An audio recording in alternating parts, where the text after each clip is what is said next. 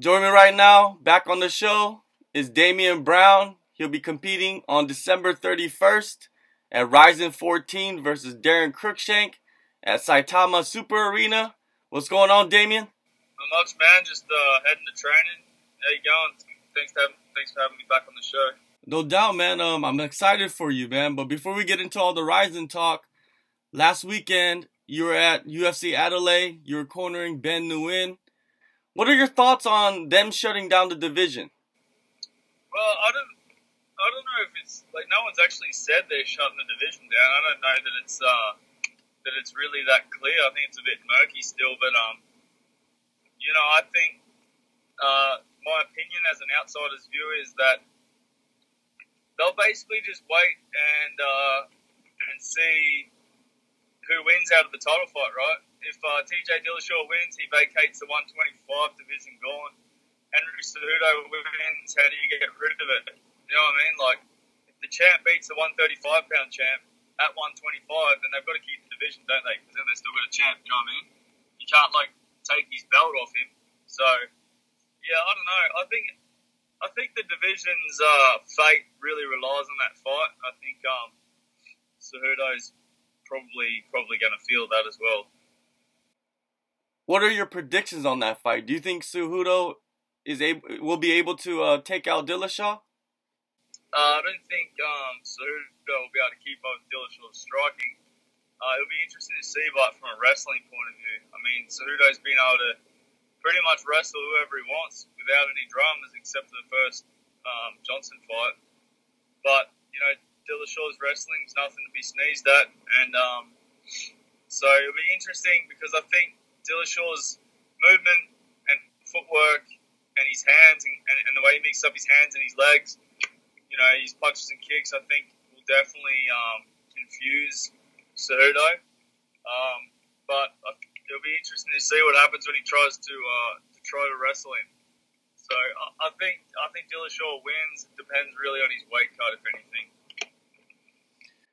Now, the last time we talked was after your release from the UFC. You were recovering from knee and foot surgery. Was there any setbacks on your road to recovery, or was it all pretty smooth? That was all pretty smooth.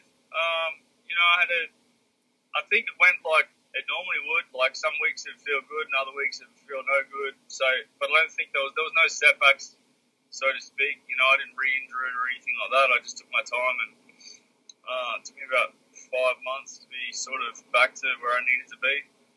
And then it was just about locking a fight in. And I mean, this fight that's happening on New Year's was meant to happen last show, so it just didn't eventuate. We agreed to it. They hadn't at the time, and we didn't. By the time that it got around to it, we didn't have enough time to go to camp. So,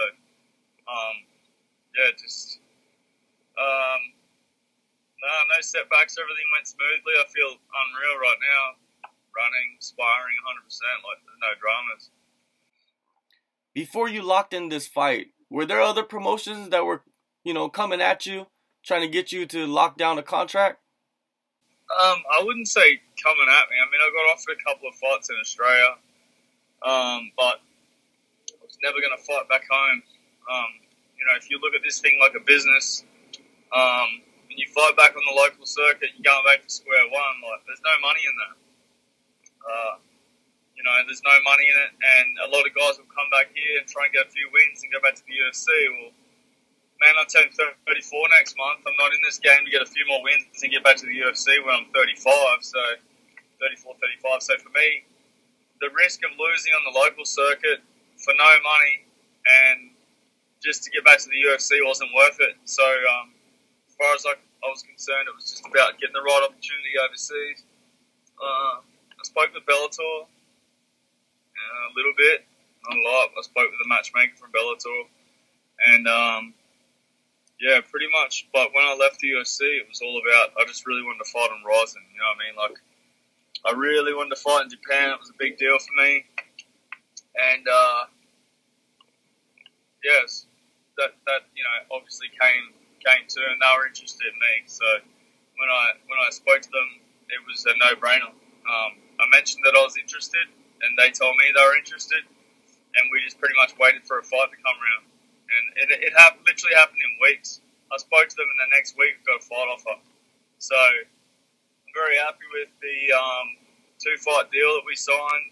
I think it's a good opportunity for me to prove myself and a good opportunity for the promotion to see what I've got. And yeah, I think that I got the biggest fight I could have got outside the UFC as well. So Darren Cruikshank's a talented and dangerous opponent. He's 6-2 since signing with him in 2016, and he's finished his last 4. I think all 4 of them he's finished. I think 3 knockouts and 1 submission. So, he's a talented guy, and it's a dangerous fight. But when the UFC released me, in my opinion, it was the biggest fights against the biggest and best opponents I could find. And if the UFC happens to come down the track, so be it. If not, I'm gonna have a hell of a party on the way to retirement. That's for sure. Yeah, definitely. Derek Cruikshank, you guys have a lot of similarities. You guys are the same age. You both fought for the UFC. You both went directly to Rizin after leaving the UFC. You're foreigners. You're strikers. But what's different about you from him? Well, I think just the willingness to throw down. I mean, he's a taekwondo kind of guy. I got a karate background. There is a lot of similarities, but at the end of the day, when we're standing in the pocket, he doesn't want none. And that's not a disrespectful thing, but if you have a look at his fights, when he's in the pocket, he hits and moves like he doesn't want to get into an exchange. You know what I mean? He doesn't want to brawl. And I think that's the difference between me and Darren, is that one of us is willing to throw down and go to sleep, and the other one's not. So I think that'll also be the difference in this fight. Do you believe that your style will make you into a fan favorite in Japan? I hope so. I mean, I've always felt like that, and a lot of people have told me that. So I certainly hope so. I'm looking to go to Japan and put on only exciting fights. And I know Japanese fans and Japanese MMA don't really care about your win-loss record. Obviously they like fighters with winning records, but they don't really care about your win-loss record. All they really care about is the fights and the entertainment factor. So I'm kind of hoping that if I just go over there and be myself, then they'll be into me. We've talked about this before. You don't care about titles. You want big fights. The Japanese fans, they don't really care about wins and losses. They care about your performance. It's almost like a perfect store for you right now. Yeah, man. Like I said, it was everything I wanted, and it happened. And it was a great deal, especially for a first fight outside the UFC and a first fight with the new promotion. So I got a fantastic deal, and I got the biggest opponent pretty much they've got on their roster. I mean, sure they've got some guys with a bit more superstardom or whatever, but in terms of winning records and poster boys, like, he certainly made a name for himself over there. So I'm super impressed with that. So hopefully it leads to big things. So I'm looking to go over there and make an impression. It says a lot about you because you just mentioned that he has built a lot of hype for himself. He's on a 4-fight win streak. He's beaten a lot of top contenders in the division. How big of an opportunity is this? I know it's a big opportunity, but man, your first fight, you're fighting basically the champion of the division in a way. It's as big opportunity as it gets. That's what I was saying. Like, I could go and fight in Australia and fight people that no one's heard of, and it's MMA, man. Anyone can catch you. You know what I mean? Submission or knockout. So, no matter how much you believe you're the best in the country or whatever in your local circuit, it still doesn't change the fact that anyone can beat you. And the risk far outweighs the reward, in my opinion. So it was about finding the biggest fights across the world that I could find. And Darren's that, man. He's created himself, a bit of a persona over there, and people love him. And You know, he's knocking dudes out, and he's got that stand-up style, and he doesn't grapple. So he's he's the biggest fight that I could get, and I asked for it, and I got it. So at the end of the day, it just falls back on me to go over there and make an impression. You know, I just got to go over there and get my job done, and hopefully, you know, get it done in style. There's a lot of pageantry, you know, to Rizin, to Japanese MMA. Are you going to have a persona? Are you going to go out representing Australia in a certain way? Man, I got a wicked walkout song. I can't give it away, but everyone's going to be like, what the hell? But, yeah, I got, you know, I'm not going over there dressed as an Aussie, like dressed in Aussie flags or, you know, dressed like Top Gun or anything like that, man. I'm going to go over there and be myself. I'm a fun kind of guy. You know, I live a life of humor, and I'll just go over there and just do me, and hopefully they'll dig it. Stylistically, how do you match up against Cruikshank? You know, I think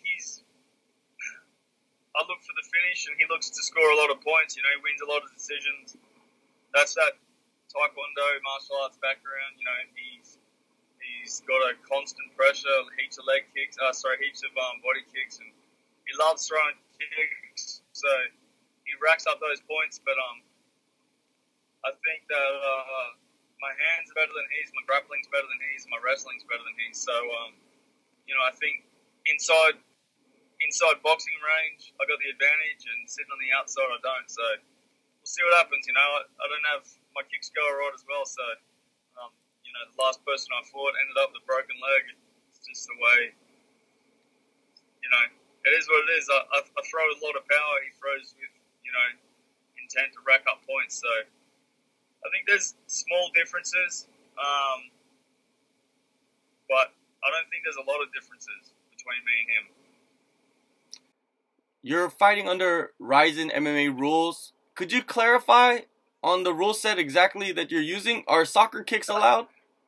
Can you clarify? Because I actually don't know, man.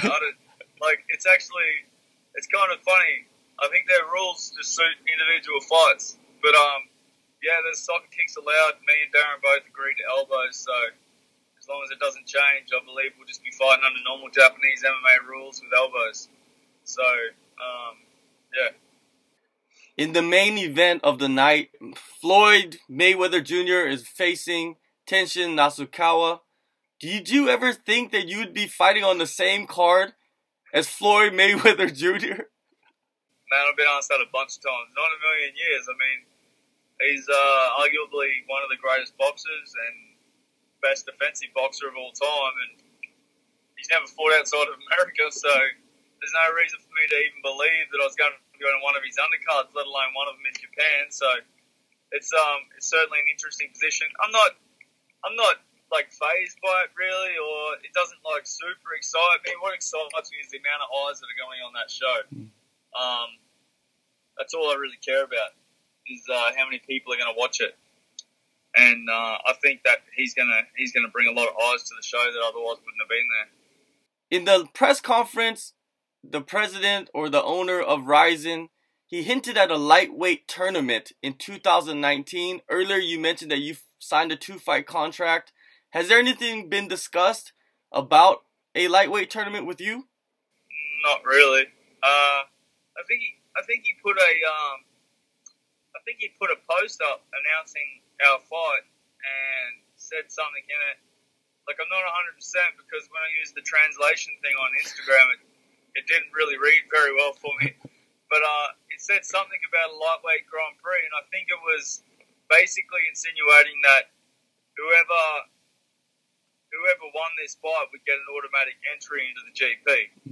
So that's the most I've really seen about it. So, man, you know, it was one of the big things for me signing with Rizin was the opportunity to possibly fight in a Grand Prix, and you know, I certainly hope that there is one next year, and I can get a statement finish here and get myself locked into it, because I think it'd be a great opportunity for me at this point in my career to fight in an 8-man. So, yeah, we'll see what happens. Fingers crossed, man. Well, I think no matter what happens in this tournament, both you guys are probably going to end up in that tournament, man. It's just, it's made for you guys. It's made for you. So. And, man, no matter what happens in this fight, I hope we meet again because it's an exciting fight. Coming back from injury, I was like, I had a long layoff and the UFC let me go in the middle of my injury, so my recovery. So it made it really hard to, because you got to strike while the iron's hot in this game. And if the UFC releases you 2 weeks after a fight and all the eyes are on you, it's really easy to get offers from other promotions. But when you've been sitting out for a while and no one really has you at the front of their mind, it's hard to get offers. You kind of got to reach out to people instead of them coming to you. So, it's super exciting to be on this event. Yeah, before I let you go, I wanted to ask you about your new management team. I know you had a manager stateside, but now you have a management team in Australia.